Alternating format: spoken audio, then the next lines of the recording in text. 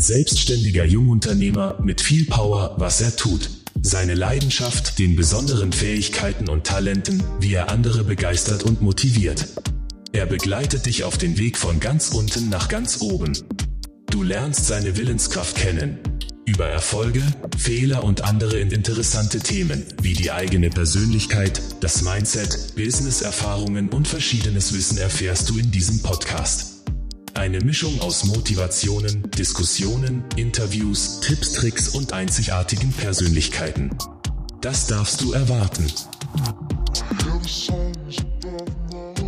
Empathie ist die Brücke, die uns mit anderen verbindet. Während Sympathie der Fels ist, auf dem wir unsere Beziehungen aufbauen.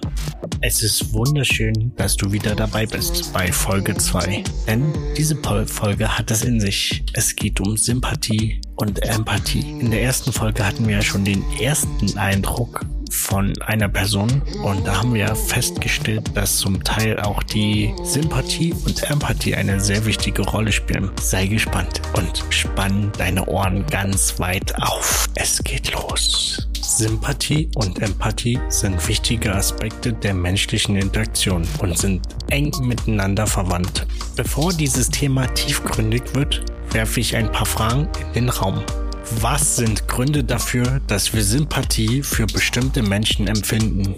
Inwieweit hängt Empathie mit unserer eigenen Persönlichkeit und unseren Erfahrungen zusammen?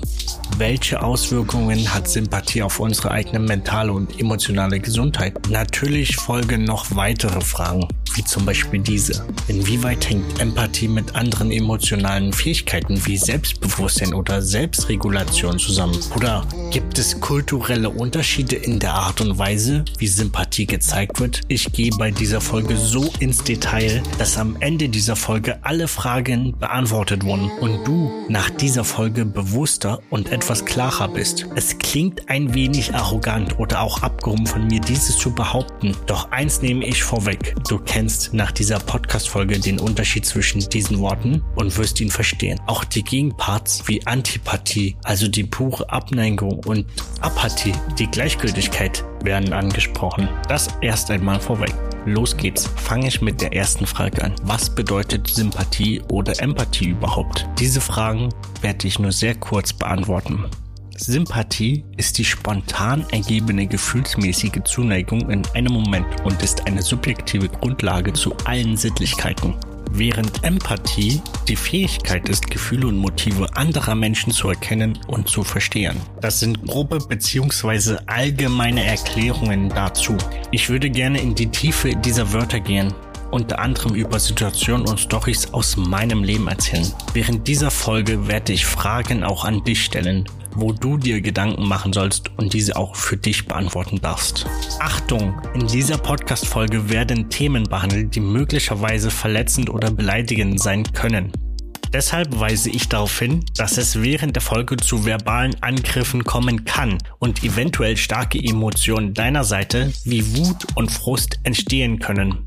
Ich empfehle, dass diese Folge nur von Personen gehört wird, die sich in einer stabilen emotionalen Verfassung befinden und in der Lage sind, damit umzugehen. Wenn du dir nicht sicher bist, ob du bereit bist, diese Folge zu hören, rate ich dir ab, weiterzuhören. Wenn du jedoch der Meinung bist, dass du in der Lage bist, diese Folge zu hören und damit umzugehen, dann darfst du gerne dranbleiben. Auch wenn du dich deiner Wut und Frust stellen möchtest, darfst du auch dabei bleiben. Es gibt Menschen, die sind einem auf Anhieb so sympathisch, egal was sie sagen. Wir hören ihnen zu, unterhalten uns gerne mit ihnen, mögen sie, suchen sie näher. Bei anderen gut ankommen und einen guten Eindruck hinterlassen. Also wer möchte das denn bitte nicht? Aber was ist denn das Geheimnis dieser Sympathieträger? Schließlich hat Sympathie zahlreiche Vorteile im Beruf wie im Privatleben. Also Sympathie und Empathie betrifft ja wirklich jeden. Wie gesagt, es sind so viele Faktoren. Natürlich möchte ich halt auch die Ehrlichkeit zwischen Sympathie und dem Übermenschlichen klären.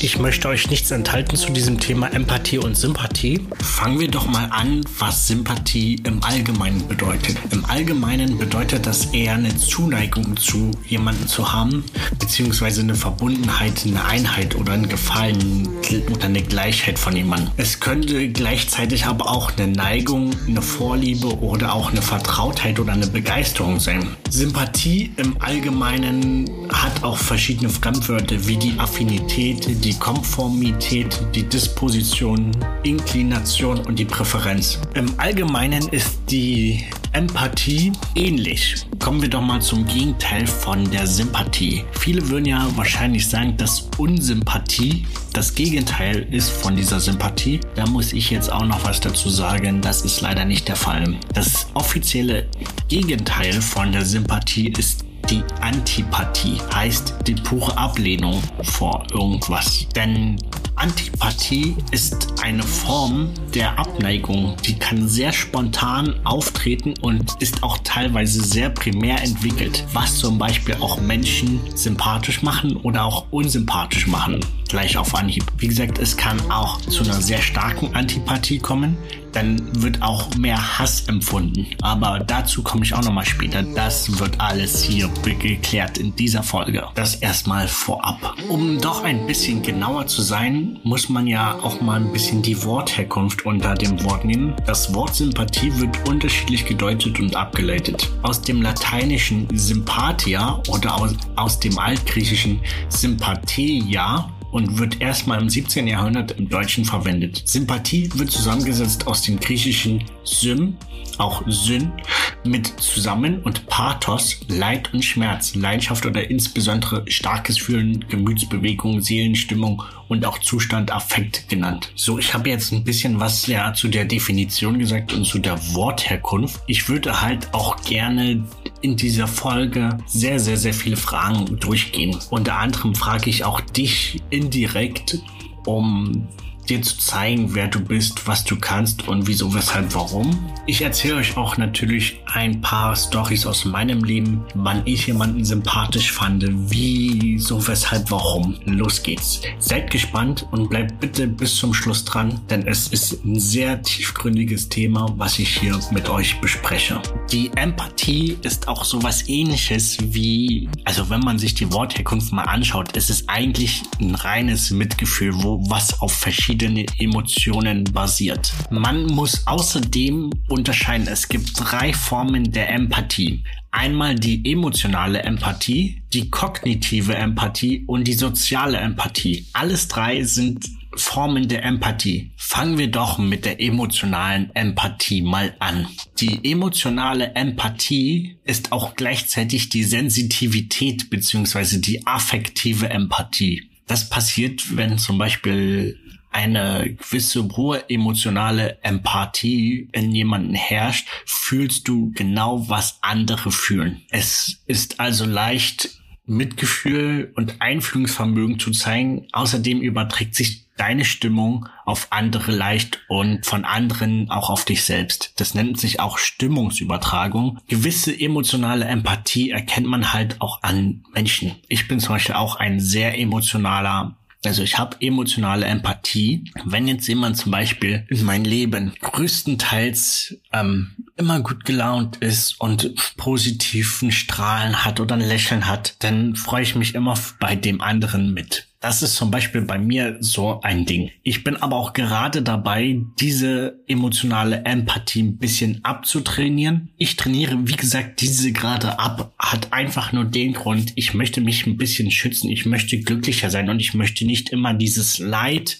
von anderen auf mich wirken. Deswegen auch gebe ich jetzt schon mal gleich einen Tipp für dich mit, wenn du zuhörst. Bitte, bitte, bitte. Empathie ist was Tolles, was wir Menschen halt besitzen. Aber bitte probiere ein super geiles Gleichgewicht zwischen deiner Empathie, den 3 Empathiearten zu stellen. Und trainiere auch, wenn du genauso emotional und empathisch bist wie ich, dieses ein bisschen ab. Damit tust du dir einfach was Gutes. Glaub mir daran. Es ist echt so. Jetzt kommt endlich mal die kognitive Empathie. Was könnte das denn sein? Kognitive Empathie ermöglicht das Verstehen von Gefühlen. Das passiert alles rational, also auf unserer rationalen Ebene.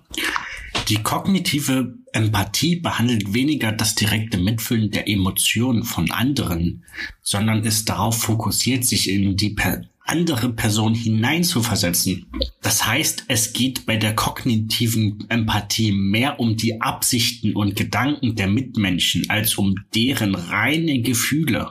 Man versucht anhand der bestehenden Informationen die Beweggründe und Emotionen des anderen zu lesen und seine Reaktion auf zukünftige Handlungen vorauszusagen. Im Gegensatz zur emotionalen Empathie ist man bei der kognitiven Empathie nicht direkt emotional betroffen. Vielmehr nimmt man die Position eines Beobachters ein.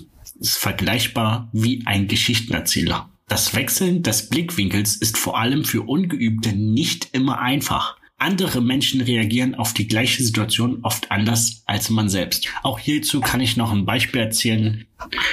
Es geht darum, dass ich zum Beispiel von einer Story, die mich nicht so krass betroffen hat, ich diese Hintergrundinformationen wusste und das halt aus 2 verschiedenen Perspektiven gesehen habe. Und zwar es ging darum, ein Freund oder ein Bekannter von mir, der hat vor Jahren irgendwas erlebt. Und das Schlimme ist aber, also es war ein Tod von einem Familienmitglied von ihm und das Schlimme ist aber, dass ich genau das ich habe das von verschiedenen Standpunkten gesehen. Ich habe es von seiner Standpunkt gesehen, ich habe es von anderen gesehen und ich konnte mich teilweise mit in ihm hereinversetzen, wie das denn so funktionierte. So, weil ich das ja auch schon so ähnlich wusste, wie dieser Tod von dieser Person sich angefühlt hat, wenn man einen Verlust hat in der Familie und das auch noch gleichzeitig eine geliebte Person ist. Deswegen konnte ich das nur teilweise als Außenstehender halt einsehen, aber ich wusste nicht genau,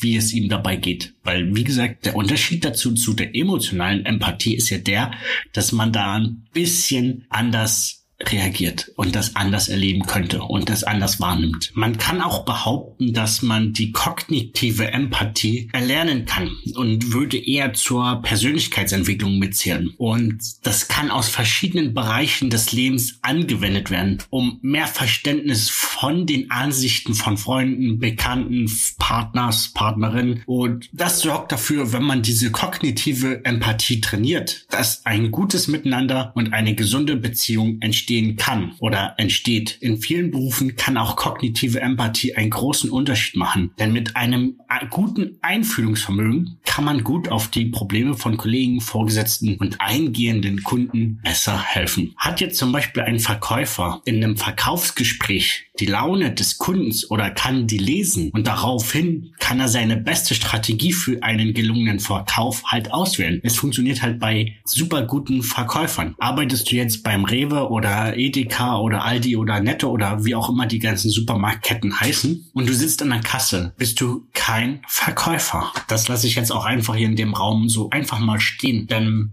auch wenn du dich vielleicht auf diese Stelle als Verkäufer beworben hast oder wie auch immer, verkaufst du nicht. Hier noch eine kleine Sache. Du kannst es gibt so ein Video auch überall zu finden. Das heißt, was hat Verkaufen mit Flirten zu tun? Ich würde das halt in diesen Shownotes einfach mal hier mit reinpacken. Dann kannst du dir das auch gerne mal anschauen, was Verkaufen mit Flirten zu tun hat. Das lassen wir erstmal so bei dieser kognitiven Empathie nun stehen. Jetzt die letzte Schwerpunkt der Empathie, und zwar die soziale Empathie. Das ist sozusagen die Fähigkeit, die wir Menschen halt in ihrem Kontext beziehungsweise in dem Umfeld verstehen. Wenn sich ein Mensch in einem gewissen Umfeld auffällt, kann man das so teilweise verstehen, darüber hinzuordnen. Also es sind gesellschaftliche und soziokulturelle, interpersonelle, also diese zwischenmenschlichen Dimensionen, die man da vertritt. Bei dieser Empathie ist es wichtig, dass man sich in verschiedene Menschengruppen reinversetzen kann, in verschiedenen sozialen Schichten nachdenken kann oder sich reinschauen könnte. Aber das ist alles nur aus fremden Kulturen, ja. Da werde ich auch noch auf jeden Fall auf die Frage eingehen, die Sympathie und Empathie in verschiedenen Kulturen. Natürlich wird die Folge sehr lang werden und jetzt auch nochmal eine Frage an dich.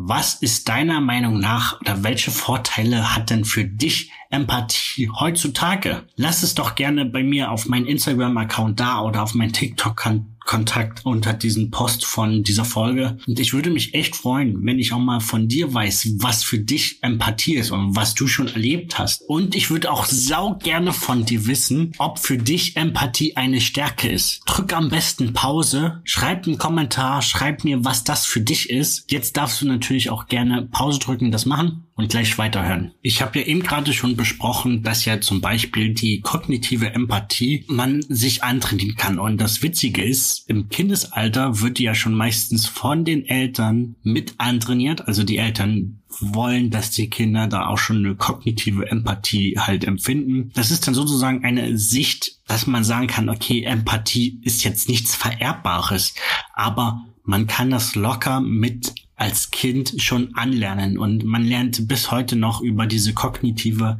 Empathie halt weiterreden. Es ist halt echt interessant, dieses Thema. Natürlich zählt auch zu dieser kognitiven Empathie gibt's halt auch Nachteile, ja. Nicht immer versteht man seine Mitmenschen und auch nicht immer versteht man sein Umfeld, mit dem man kommuniziert. Angenommen, du hattest einen Streit mit deinem Partner, Partnerin. Warte auf eine ruhige Sekunde nach der Versöhnung und frage nach. Was hat ihn wirklich gestört? Wie hat dein Partner sich gefühlt oder Partnerin, als du etwas Bestimmtes gesagt hast? Die Antworten können dich teilweise echt überraschen. Genauso kannst du auch mit deinen Freunden umgehen. Zeige echtes Interesse an ihnen und was sie ausmacht, indem du aktiv zuhörst. So lernst du sie besser kennen und kannst gleichzeitig ein besserer Freund, Freundin sein, weil du sie besser verstehst. Das ist zum Beispiel, was alles Kognitive ist. Hast du einen Arbeitskollegen, warum du nicht verstehst, warum der so ist, wie er ist, dann frag nach. Zeig Interesse. Aber spiel bitte nichts. Spiel bitte nichts. Ich würde dir jetzt einfach mal eine kleine Story erzählen. Ich weiß nicht, wie es dir geht, aber ich kann mich an eine Zeit in meinem Leben erinnern, in der ich sehr viel Sympathie für andere Menschen hatte. Ich schaute mir die Nachrichten an und sah all das Leid auf der Welt und wollte einfach nur helfen. Ich fühlte mit Menschen, die unglücklich waren und war traurig über all das Leid in der Welt. Aber dann passierte etwas Seltsames. Je mehr ich mich mit anderen Menschen identifizierte und ihr Leid teilte, desto unmöglich wurde es für mich, glücklich zu sein. Irgendwann merkte ich, dass ich immer negativ eingestellt war und mitleidserregend wirkte. Es war so, als hätte ich keine Freude mehr im Leben. Also beschloss ich, etwas zu ändern und begann mich von all dem negativen Gefühl zu lösen. Ich stellte mir vor, dass es andere Menschen gibt, die schlimmere Dinge erlebt haben als ich und trotzdem glücklich sind. Und irgendwann realisierte ich, dass Empathie nicht gleichbedeutend mit Mitleid ist. Man kann sich mit jemandem verbinden, ohne negativ beeinflusst zu werden. Heute versuche ich, positiv eingestellt zu sein und zu bleiben und bin froh, dass ich damals diese Entscheidung getroffen habe. Ich bin ein absoluter Fan von Sympathie. Ich liebe es, wenn ich mit jemandem sprechen kann und dann merke, dass wir uns ähnlich sind. Es fühlt sich so an, als ob wir schon lange Freunde sein müssten. Es ist auch toll, Empathie zu empfinden. Ich habe viele Kunden gehabt, mit denen ich mich super verstanden habe. Aber nicht nur, weil wir dieselben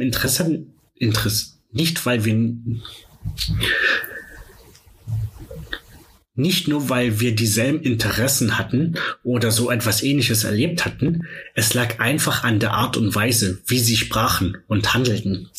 Jeder hat mal Menschen getroffen, mit denen man einfach keine Sympathie und Empathie empfindet. Entweder weil die Person so offensiv ist oder irgendwie anders ist als man selbst. Das kann schon mal nervig sein. Am meisten hasse ich Menschen, also antipathische Menschen, die mir so Am meisten hasse ich antipathische Menschen, die mir sofort unsympathisch sind, ohne jemals persönlich getroffen zu haben.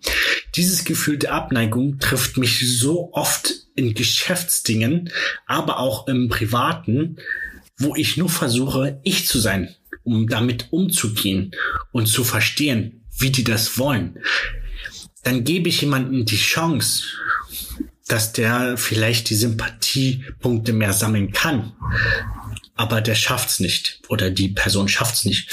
Und dann ist das vorbei. Und irgendwann habe ich einen richtigen Hass zu diesen Menschen entwickelt, ja.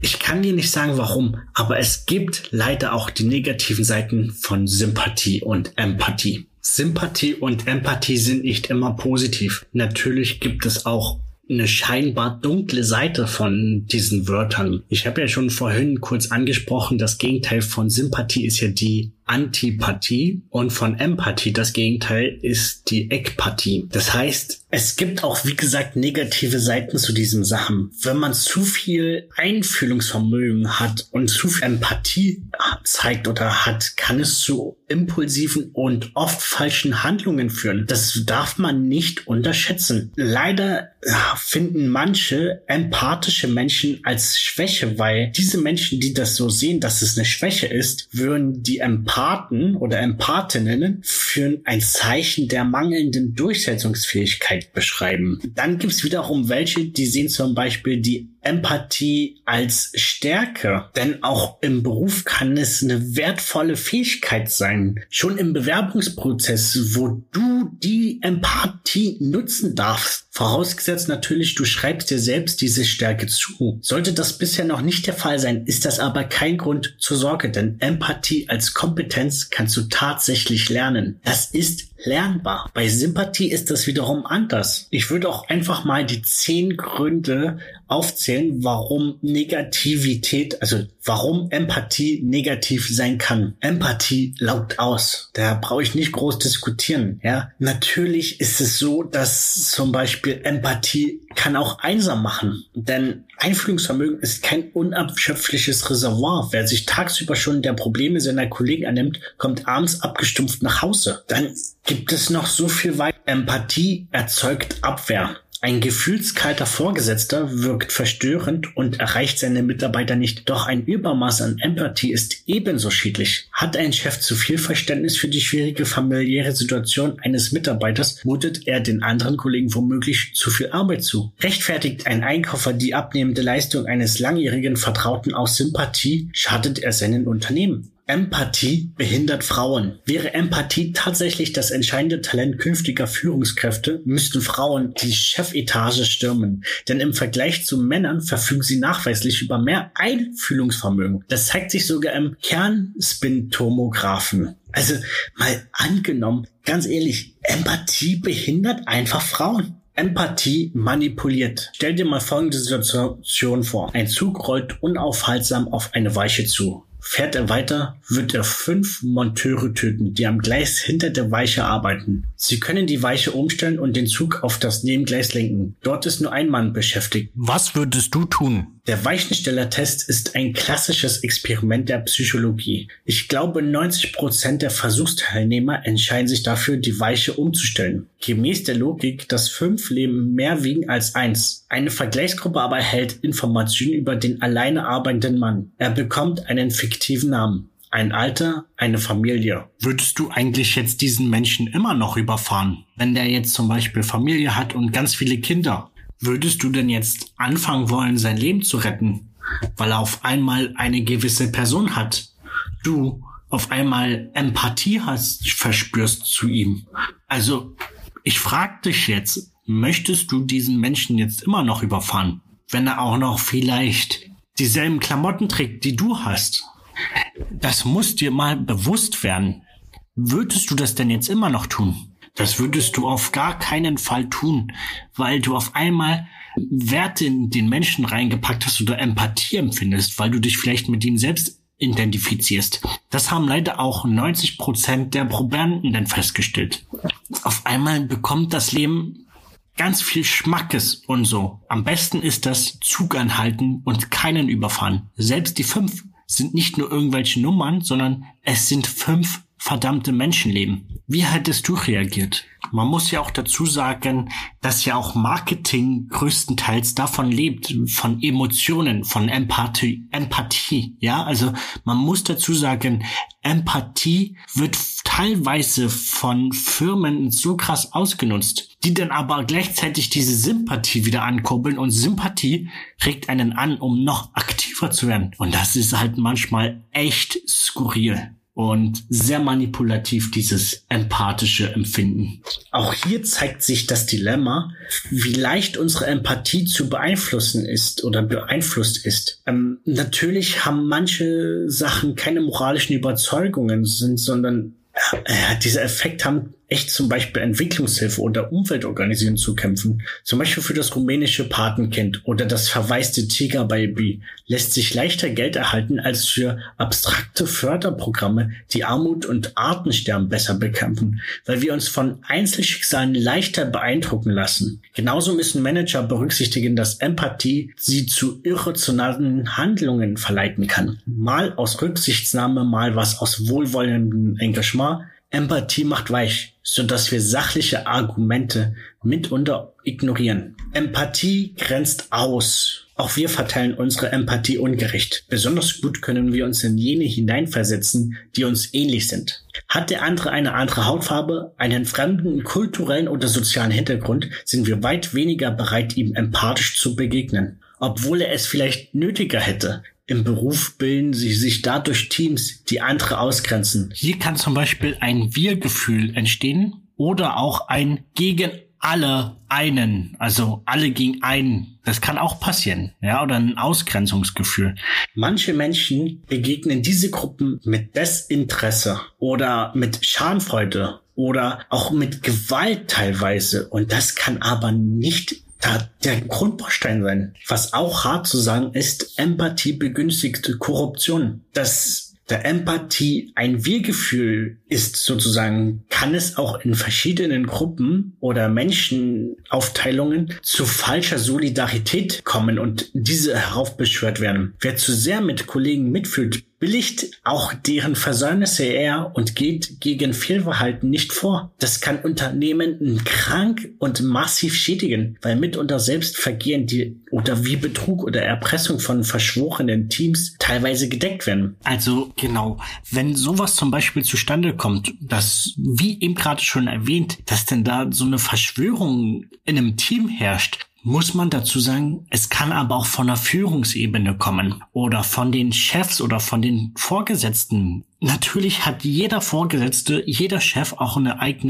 eigenen Druck oder Ziele zu erreichen mit dem Team, was er halt führt. Aber wenn selbst da nur eine kleinste Verschwörung passiert gegenüber einzelnen Mitarbeitern oder was auch immer oder im Allgemeinen im Team eine Verschwörung passiert, dann ist eigentlich dem Unternehmen nicht mehr zu helfen, weil dann bräuchte das Unternehmen externe Hilfe. Also ich kann selbst davon schon ein Gedicht schreiben, wenn dann auf einmal das Team nicht mehr dieses Wir-Gefühl vermittelt, sondern ich hetze jeden Mitarbeiter auf beziehungsweise nicht hetzen, aber dass halt jeder Mitarbeiter oder gewisse Teams gegen gewisse Mitarbeiter sind, obwohl die eigentlich viel in das Unternehmen mit reinbringen und auch zum Teil auch richtig krass, wie soll ich sagen, das Unternehmen zum Positiven mitentwickeln. Die werden dann aber rausgeegelt und ja, ich möchte jetzt nicht genauer darauf eingehen, aber genau das kann passieren in jedem Unternehmen. Liebe Führungskräfte, wenn du das hörst, liebe Menschen, liebe Mitarbeiter, mach die Augen auf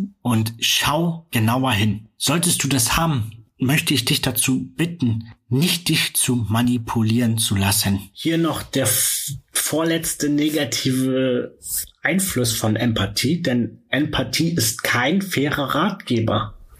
Ein Chef, der einen nahen Angehörigen verloren hat, zeigt mehr Verständnis, wenn ein Kollege kurz darauf denselben Schicksalsschlag durchlebt. Studien belegen allerdings das Gegenteil. Wer schmerzliche Erfahrungen durchlitten hat, urteilt über Menschen mit ähnlichem Leid besonders hart. Ehemalige Mobbingopfer etwa zeigen zwar Mitgefühl für Leidgenossen, solange diese sich nicht mit ihrer Situation abgefunden haben. Dafür reagieren sie jedoch am herzlosesten, wenn andere Mobbingopfer sich in ihrer Not wehrten. Führungskräfte müssten dieses Ergebnis besonders ernst nehmen, denn dieser Mechanismus kann dazu führen, dass diese unbewusst gefühlskalt handeln. Ich hoffe, dass du nicht gefühlskalt handelst und auch nicht mal deswegen es ist kein Ratgeber. Halte dich auch bitte nicht da zu sehr auf an dem Mist. Hier noch der vorletzte Tipp. Empathie wird sehr oft überschätzt, egal von welcher Berufsgruppe, sei es vom Chef, sei es noch was. Man muss aber auch dazu sagen, dass andere Faktoren wie Intelligenz und Fachwissen teilweise wichtiger sind als diese Empathie. Emotionale Elemente werden zu hoch gehandelt. 10.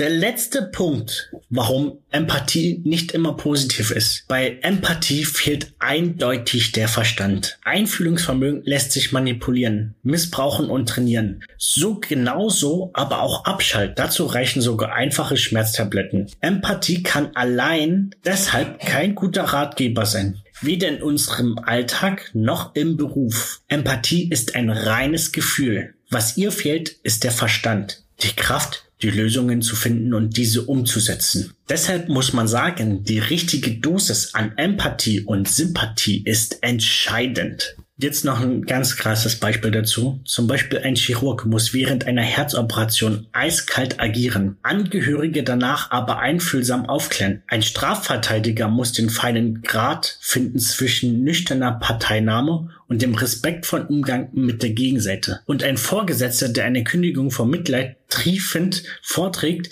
ist für Betroffene genauso unerträglich wie ein eiskalter Rausschmiss. Kommen wir doch mal zum Gegenteil von der Sympathie. Viele würden ja wahrscheinlich sagen, dass Unsympathie das Gegenteil ist von dieser Sympathie. Da muss ich jetzt auch noch was dazu sagen. Das ist leider nicht der Fall. Das offizielle Gegenteil von der Sympathie ist die Antipathie. Heißt die pure Ablehnung. Denn Antipathie ist eine Form der Abneigung. Die kann sehr spontan auftreten und ist auch teilweise sehr primär entwickelt. Was zum Beispiel auch Menschen sympathisch machen oder auch unsympathisch machen, gleich auf Anhieb. Wie gesagt, es kann auch zu einer sehr starken Antipathie kommen, dann wird auch mehr Hass empfunden. Hast du eigentlich schon mal einen Menschen in deinem Umfeld, den du nicht so sympathisch findest und du auch den puren Hass verspürst, wo du nur alleine, wenn der den Mund öffnet oder die, dass du da dir denkst, Alter, du bist mir so unsympathisch. Schau mal in dich rein. Ist das so der Fall? Wenn ja, das ist nicht schlimm. Hier ist nur ganz wichtig, probiere dich von diesen Menschen zu distanzieren und tu dir was Gutes. Wir sind hier auch schon leider fast am Ende. Es ist eine sehr krasse Folge zu diesem Thema Sympathie versus Empathie also wie gesagt Sympathie und Empathie. Man kann noch das viel weiter vertiefen. Ich möchte das aber hier nicht vertiefen. Ich möchte erstmal mich bedanken, dass du hier zugehört hast, dass du dir diese Folge wirklich auch nochmal zu Herzen genommen hast oder auch teilweise auch drüber nachgedacht hast, wer du bist. Ich hoffe auch, dass diese Folge dich ein bisschen nach vorne gebracht hat, damit du dich halt ein bisschen klarer definierst oder auch dir ein bisschen bewusster ist, was du tust, mit wem du zu tun hast. Auch von meiner Seite gibt es ein paar Menschen, die mir sehr unsympathisch sind. Und ich muss sagen, von denen halte ich mich fern. Mit denen möchte ich in meiner privaten Zeit, in meiner Arbeitszeit so wenig wie möglich zu tun haben. Gut, es gibt manchmal Momente, da kann ich nicht umher switchen. Es gibt diese Menschen. Es gibt mir auch sehr viele Menschen, die mir sehr sympathisch sind, die dann aber auch nur auf einer Seite sympathisch sind. Also ich bin denen sympathisch, aber die sind mir unsympathisch. Mit denen möchte ich auch nichts zu tun haben. Man sagt ja auch, es gibt hochfrequentierte Menschen und gleich frequentierte Menschen. Dazu würde ich aber auch noch mal eine andere Podcast-Folge machen. In der nächsten Podcast-Folge wird erstmal eine reine Motivationsrede kommen. Affirmationen, die dich halt ein bisschen nach vorne bringen. Dieses Thema war halt sehr trocken und bitte, bitte, bitte lasst ein Like da. Ich würde mich riesig freuen, wenn ihr diesen Podcast ehrlich bewerten könntet. Gebt mir gerne auch Anregungen, Feedback oder schreibt mir auch auf Instagram, TikTok, was ihr euch gerne mal wünscht, worüber ich halt mich unterhalten soll. Denn das ist für mich auch sehr wichtig. Ich bedanke mich jedenfalls schon mal für dein Zuhören, für alles, was du jetzt hier tust. Und lasst uns doch gemeinsam eine Community aufbauen. Bitte, bitte, bitte teilt diesen Podcast. Wenn du diese Folge mega geil findest, teile sie mit all deinen Menschen, die sie hören sollten, die bewusster werden sollten, was Sympathie und Empathie überhaupt bedeutet. Wenn ihr auch gerne noch ein paar Tipps oder Anregungen habt, wie man was besser machen kann, würde ich mich auch freuen, dieses einfach mit allen zu teilen. Es folgt noch ein Abschlusswort von meiner Seite.